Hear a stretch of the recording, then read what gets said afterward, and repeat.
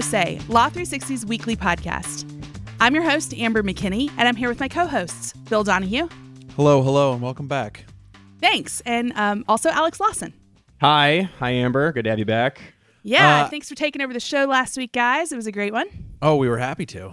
I wanted to see if you guys, we're not going to talk about it on the show. We rarely do talk about bankruptcy law, but I wanted to see if you guys had seen that, regrettably, Alamo Drafthouse has declared bankruptcy. A great place to see a movie, have a beer. It finally came to New York, and we were very excited. And I know, yes. Who knows? I mean, I don't think they're going completely out of business. I think it's just a reorganization. But I was sad to see it.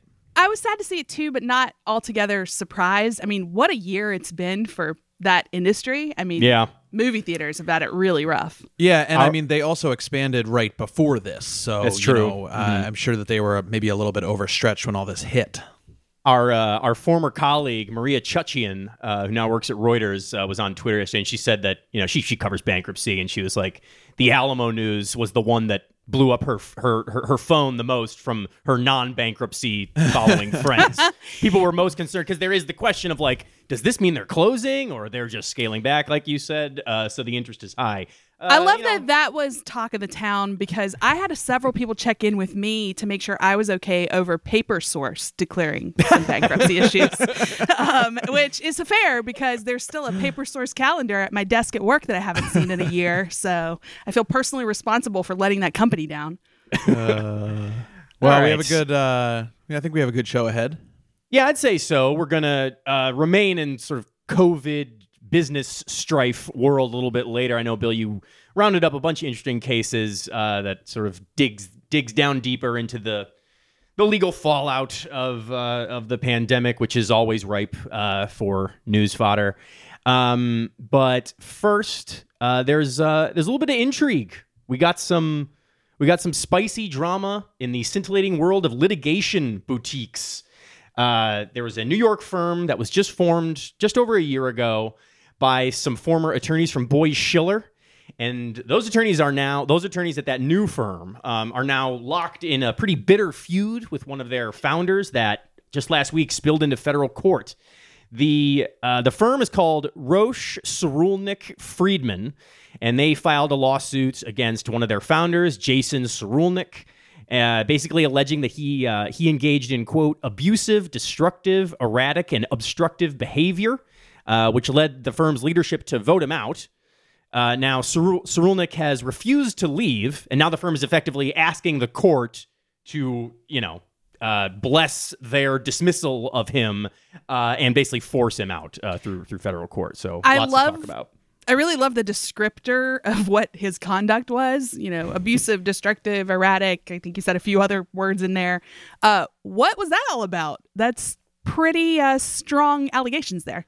Yeah, and I think it's important to.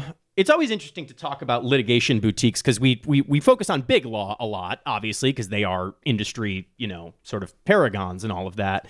But litigation boutiques, while they're not as big and powerful, they are like major power players when it comes to, industry trends and things like that. They're closely watched, I guess is what I'm trying to say. And like I say, and Boies Schiller is among the sort of most prestigious of them. And these are some lawyers who left that firm, decided to start their own. Like I said, it's called Roche Cyrulnik Friedman. And when they formed the firm just over a year ago, they were really trying to get into some sort of cutting edge legal areas, focusing on things like that are sort of emergent, like cannabis, cryptocurrency, fintech, stuff like that. They also said they were looking to craft, quote, a collaborative, collegial, transparent, and inclusive firm. You just hit that was like Mad Libs of press releases that we get. I know. We want to be collegial, transparent. We're also hitting on like cutting edge areas like cannabis and cryptocurrency. Yeah. Anyway, keep going. Keep talking about this firm. Yeah. No one ever says that they want to do a non-transparent and non-collegial firm, though It seems that at least in one regard, according to their complaint, that might be what they have on their hands. And I do want to stress, we're talking about a complaint. All the usual caveats apply. That's sort of where we're sourcing this from. But basically, the firm says that it's pretty much immediately after they set up shop, this guy Cyrulnik revealed himself to be basically a completely unworkable partner. He was exhibiting very volatile and at times abusive behavior. Here's a couple of the highlights or lowlights of the allegations from the complaint. They said he engaged in, quote, a pattern of verbal abuse and bullying towards other partners, punctuated by screaming fits of rage directed towards those who disagreed with him. They accused them of mocking and belittling attempts by other partners to increase diversity. Obstructing associate assignments by ordering them to sort of prioritize clients in cases that he had brought into the firm, sort of funneling them towards his portfolio and away from others. Creating an unsustainable work environment for associates, leading some of them to threaten to quit if they continued to be staffed on his cases. A real smorgasbord of alleged wrongdoing or alleged, sort of just bad boss type of stuff. To sort of pin it all together, here's a quote from the complaint. Cyrulnik had turned what was supposed to be a collegial, respectful, collaborative, and diverse law firm into a war zone in which Cyrulnik fought to maximize his bottom line at the expense of associates, partners, diversity initiatives, and the firm itself. Yeah, they're really pulling no punches with how stark they're painting this portrait of what it was like to work with him. And then they ultimately voted to vote him out of the firm, right? Yeah, right. They the 2/3 of the partners organized themselves and cast a vote to basically oust him as soon as this behavior became somewhat basically untenable. But now he won't leave, as I said before. They've taken his name off the firm website. But he is not sort of officially vacating his post. He's still sort of holding himself out as doing and gathering business on behalf of the firm. So now they got a little bit of a mess on their hands, and they have sued to sort that out. The central issue is sort of over the terms of his departure, which are laid out in a memorandum signed by the founding partners. And in that memorandum, they basically have procedures in place for when a partner has to leave and how much money they are owed and the circumstances under which that gets triggered and things like that. Now, he has said that he's open to leaving since his colleagues have made it clear that they don't want him there. But he is demanding more than the memorandum stipulates, at least according to the firm. The firm has described that as basically a shakedown, and they're now seeking a declaratory judgment from the court that they fired him, or that they dismissed him for cause, and that it should just revert to sort of the very black and white terms of dismissal that's in the memo, rather than some extraneous negotiation that's starting to go on. It's always very useful for folks like us who cover this industry, but we're not on the inside of it. So to get the details of these sort of acrimonious, firm breakups, have it spill into court where more of this stuff is public. It's always fascinating to get a little bit of a look at how things go really, really sideways inside a firm. Is there anything else here in terms of, this story beyond just the acrimonious stuff we were talking about before? Yeah, there's a little bit of a fun wrinkle here. So I had said that they wanted to get into some cutting edge areas, and I mentioned cryptocurrency. Well, that appears to be at the center of the dispute over Cyrulnik's departure. So before they had this falling out, the firm retained a company as a client that's not named in the complaint. They're just called a startup company. And that company opted to pay its retainer in digital assets, which in the complaint are just known as tokens. And that was sort of, it's basically a cryptocurrency, or it's some kind of digital asset.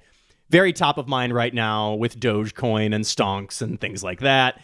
And those tokens were divvied up among the partners. Now, according to the complaint, Cyrulnik has said that the partners are just trying to wrestle away his tokens, which have spiked in value, and that these allegations about him being a terrible boss and abusive and all of this are completely pretextual. And I should stress that the complaint is saying that, all we have is the complaint. Cyrulnik has not filed anything yet. The complaint is sort of laying out Cyrulnik's counter narrative and then also refuting it in the same document. So they're trying to get ahead of it a little bit. Mm-hmm. We'll monitor the docket, of course, but it's gotten pretty ugly already, and figures to keep going on that trajectory if this complaint is any indication. For the second batch of things we want to talk about today, I want to take it back to something that I haven't talked about for a while on the show, but really miss discussing, and that's patent law. We had a Hell really yeah. big, it's a good one, guys. Yes. No, seriously though, we did have a giant verdict that came down this week. It's in the Western District of Texas. A jury delivered one of the biggest patent infringement wins in history. They awarded over $2 billion with a B to a group called VLSI Technology. They found that the computer chip maker Intel had infringed on 2 patents held by that group. So there's been a trend in recent years of pretty big patent verdicts, and this is right in line with that.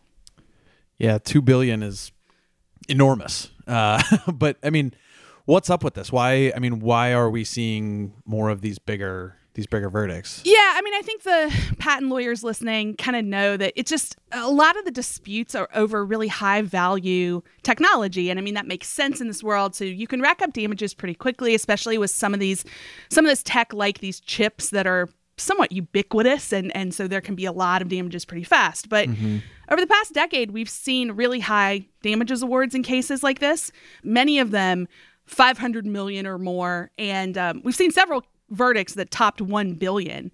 Tuesdays is only the second one to surpass the $2 billion mark. So we're really ramping things up here with this one. But I would like to note, in fairness, they don't always stick. Often these verdicts are lowered at later stages, on appeal or wiped out by a judge later on, or even settled as the case drags on through, additional stages of litigation. It's obviously noteworthy when juries are handing out $2 billion of damages for anything. I think we should talk about the merits, the sort of substance of it a little bit. But please, Amber, let's give us the Reader's Digest on these very scintillating computer chip patents. I'm not going to get you too in the weeds here, but there's some. But what are they arguing? Stuff. Microprocessors. Yeah, thank you, Bill. Okay.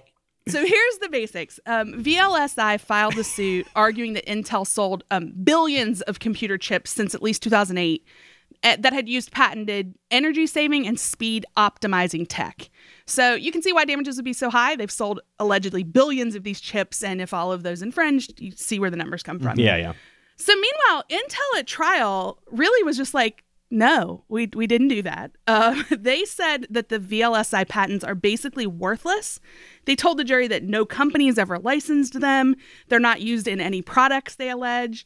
And the patents themselves have been sold between companies various times for really small sums of money. Intel's attorney basically said the damages requested here are, quote, an outrageous demand.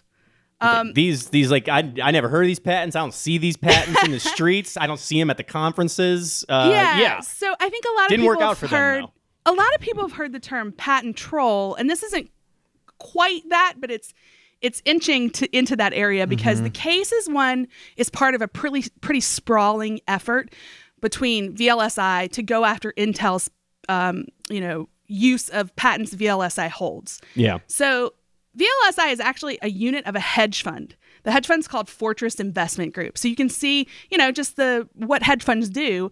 They come up with ways that they can leverage money, and they think they can get money for these patent holdings that they have. Yeah. The group has sued Intel over at least 21 patents.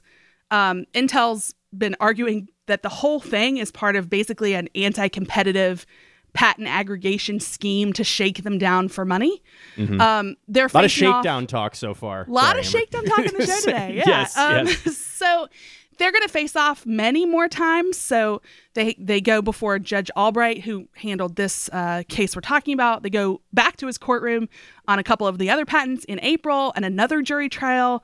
And again in June for more litigation. So there's going to be a lot more to come from just this one dispute between these two parties. The courtroom is like a public defender and a prosecutor being like, "Damn it, Steve, not again." They just know each other. They have a rapport. They're just battling it out over and over again. I mean, since we're going to see them back in court, I did want to just give a couple other highlights from this case that we're talking about with the over $2 billion verdict. The jury came back really fast, just a day after closing arguments in this one. So, read the tea leaves there about how you think everybody did in this case, but it's pretty quick. the jury did rule against Intel, but I think it's worth noting here, they did not say that this infringement was willful. And the reason that matters is because if it had been a willful violation, then Judge Albright could have tripled that $2.175 billion award. The old triple it seems damages. eye-popping now, but yeah, it could have been even bigger if they'd found willful infringement. And then just sort of the last thing on this is, of course, Intel is appealing this, so it's not the last we'll hear of this case in particular.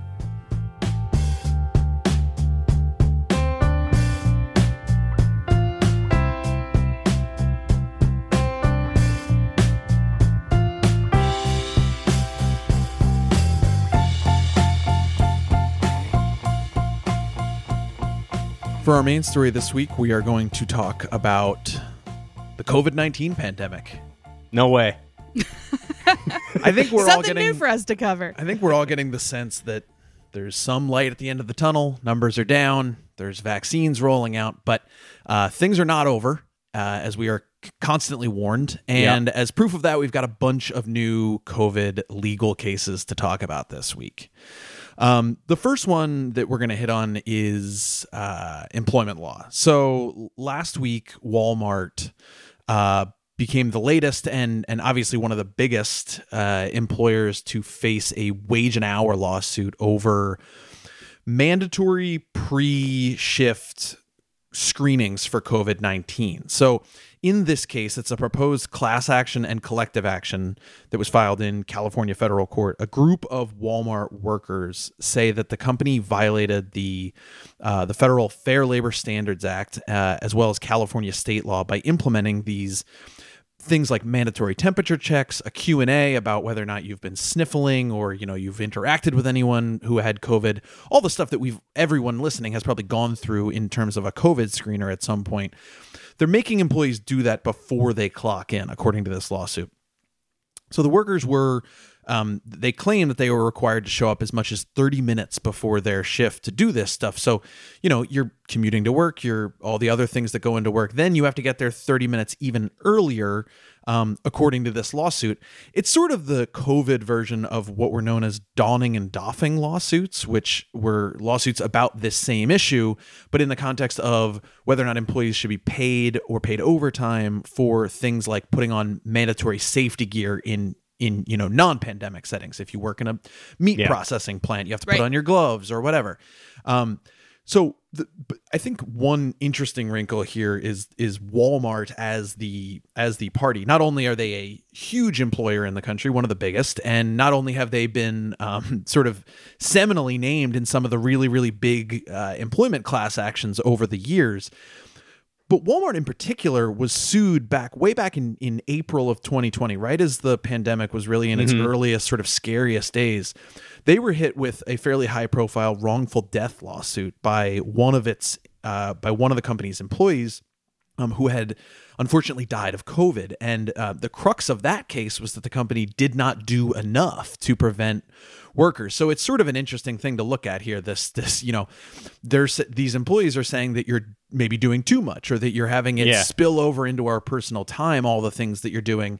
And, the sort of swing back in terms of how you respond to the pandemic. But I wanted to, before we move on to the next story, I wanted to ask Amber, because obviously Amber is running our Employment Authority new section here at Law 360. What's the deal? I mean, what's up with these cases? I mean, is this, do these, hold water? Yeah, this is so interesting because you've made some good parallels here. It does have a bit of a similarity to, like you said, those donning and doffing suits, which have been around a million years, and that's about, uniforms and protective gear that people have to put on, and do you have to be paid for that? And it also has a little bit of similarity to some suits that we see that are bag check suits about, let's say you work at the Apple iStore and they have to check you before you leave to make sure that you didn't steal anything, and can you be paid while you wait in line to get checked out at the end of your shift, basically. So there's lots of things around wage and hour that are like this.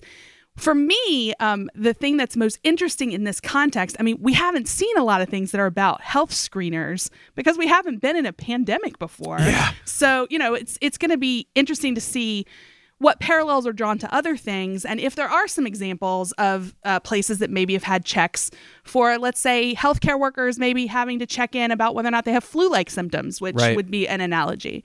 The other thing I really like about this one is it's California. California is often sort of a vanguard state. It's got some pretty hefty worker protections out there. So part of the suit is under federal law, but part's under state law. So we may see what stand they take. So definitely one to watch. I knew we could rely on you for a tight 1 minute breakdown of the employment law issues here. Well, I love talking about it, guys. So happy to plug away at this. But yeah, we have a whole wage and hour newsletter now. And this is obviously a suit we're going to follow all the way through. Yeah. So to pivot from employment law, we're going to go to the question of procedures in courthouses, judicial procedures, and open access to courthouses. This week, a watchdog group sued a Pennsylvania state court judge for not allowing virtual access to proceedings in his courtroom. And I would stress that they're not suing the whole Pennsylvania court system. They're claiming that this one judge is really not allowing for people to have access to the courts during the pandemic. The group is the Abolitionist Law Center. They're a watchdog group. They observe courtrooms, and they claim that this judge, Judge Anthony Mariani, who's a judge in the Allegheny County Court of Common Pleas, has repeatedly rejected their request to remotely observe criminal proceedings in his courtroom. The backdrop here is obviously that courtroom proceedings and court documents and they're presumptively open to the public. Yeah. Stuff gets sealed all the time. We know that as people who dig through these documents all the time and try to get into courtrooms. But the presumption here is that that they should be open, and that if you don't want them to be open, there has to be a good reason for doing so. COVID obviously changes things. Everything has been sent remote, and that has thrown all sorts of ways that the court works into new problems. One of which is, how do you assure this open transparency when you're doing everything remotely? This watchdog group that brought this lawsuit says that the state court system in Pennsylvania has provided judges with the tools and the infrastructure and the funding to make sure that they have the ability to do that, that if they're holding a hearing, that they can make sure that people have remote access to it. But the group in their lawsuit says that Judge Mariani's staff is still meeting in person and working in person, and that they have sort of steadfastly insisted that the only public access that they will grant to his proceedings is people who want to show up and sit in the gallery and watch the proceedings in person, the old school way. And they're saying that basically, that is a de facto, an effective ban on courtroom proceedings because they can't go. It's unsafe to go. Mm-hmm. The quote from the complaint: "By forcing Court Watch volunteers to physically enter the Allegheny County Courthouse and remain inside his courtroom for an extended period, Judge Mariani makes it impossible for ALC's volunteers to safely observe and report on his proceedings." So it's just, it's not that he's banning people from his courtroom, but given the moment and given the things that you need to observe a courtroom, he is effectively banning them. I think that one's really interesting because wasn't it just a couple of weeks ago we talked about another judge being sued for not quite the same thing, but he was refusing to have any remote hearings at all. Yeah, it's like a court that was in California. I thought of this as like a corollary to this a little bit, because that was about sort of they're doing too much work in person. This is about, of course, do whatever you want, but like if people can't go there or don't feel comfortable going there, you need to provide an alternative. I also feel like we might see some more of this, especially as we enter into this kind of liminal period where we kind of already said we're tamping down a little bit. It's safe to some degree, and it will be worth watching to see when certain judges in certain courts declare like, okay, this thing where we zoom in all the time, that's done now. And I wouldn't be surprised to see more pushback. But sure, once you start putting, once you get into that gray area, I'm really fascinated by it. It becomes the, comfort zone for people. Are you a very high risk person? Most people now want to go back, but some people don't want to. I think even beyond courtrooms and public settings, that's going to raise all sorts of, in terms of remote work for private companies and everything else. Yeah. So what else we got? The final thing we're going to talk about is real estate law, specifically the issue of eviction bans that have come out of the pandemic. First up is a new lawsuit filed by a group of New York landlords who they claim that the state's most recent eviction ban is unconstitutional. The new ban was imposed in late December, and it put eviction cases on hold pretty much fully until the end of February. But it also allowed tenants to fill out these so-called hardship declaration forms that would seek to further freeze evictions till May. The idea being you sort of it's like an affidavit that says I'm specially situated. I can't exactly. I can't comply with this or whatever it might be. Exactly. So the landlords in this lawsuit, they say that specific requirement violates the First Amendment because it forces them to provide those forms to their tenants, which they say in effect sort of forces them to speak in favor of a government program that they basically hate, and it makes them just speak on behalf of the government in a way that they don't want to, and it's sort of compelling them to speak in a certain way. They also claim that this ban, it's a whole litany of constitutional claims, that it violates due process by not giving them a way to challenge these claims that the tenants are making, that it gives too much power to the judiciary because they don't have a way to. So it's just a lot of different sort of angles of attack, as you often see with a constitutional challenge to a law like this. In a similar vein, last week we saw a federal judge rule in Texas on a similar ban. But in this case, it was a federal ban that was imposed by the Centers for Disease Control. And what the judge said really was that the CDC and really the federal government more generally lacks the constitutional authority to impose a nationwide eviction freeze. We've talked a lot about eviction freezes over the last year on this show, and there's been a lot of talk of should the federal government do more versus sort of the patchwork approach of different jurisdictions. What this judge says is that they don't have the power to do that. So the CDC put this order in place in September after an earlier measure that had been included in some of that really early COVID rescue legislation after that had lapsed. Yeah. And the order has been sort of applied unevenly, and there are gaps in coverage, if you talk to housing advocates, but it provided some level of a moratorium on evictions. But last week, this federal judge in Texas, he said flatly that the federal government lacks the authority to impose this ban. He said that the power to regulate interstate commerce, which was what the CDC relies on to do this, does not extend to these individual residential property rights that are at play here. Mm-hmm. And basically that doing so would be unprecedented for the federal government. The quote, "The federal government cannot say that it has ever before invoked its power over interstate commerce to impose a residential eviction moratorium. It did not do so during the deadly Spanish flu pandemic, nor did it invoke such a power during the exigencies of the Great Depression. The federal government has not claimed such a power at any point during our nation's history until last fall." So that was a mouthful. I mean, you love to come across an exigencies, right? It's the folks reading on podcasts love to have that. But yeah, I mean that's a pretty unambiguous ruling there. Yeah, I mean I think, like I said earlier, it's interesting from the perspective of we've talked so much about should the federal government do more, but this is really asking, do they have the power to do more? And obviously that was passed under the last administration. We have now a new administration, so we will see what happens here in terms of maybe they do something new, maybe they lean on Congress to do something. The CDC has already appealed this ruling to the Fifth Circuit, so we will see what happens with this one.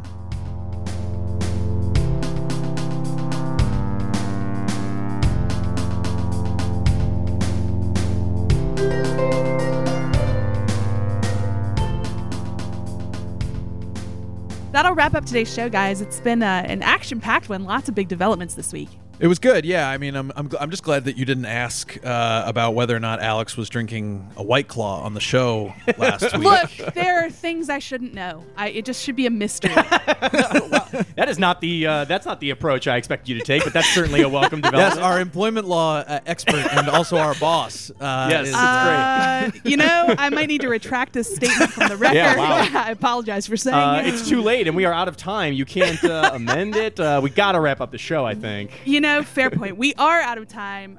Thanks for being with me today, Alex. Thank you. And Bill. Thanks, guys. We also want to thank our producers, Kelly Marcano and Stephen Trader, our graphic designer, Chris Yates, our contributing reporters, Danny Cass, Haley Knopf, Max Kuttner, Matthew Santoni, and Dave Simpson. Music for the show comes from Silent Partner and Kelly Marcano. If you like Pro Se, please rate us and leave a written review on your favorite podcast platform so other people can find our show.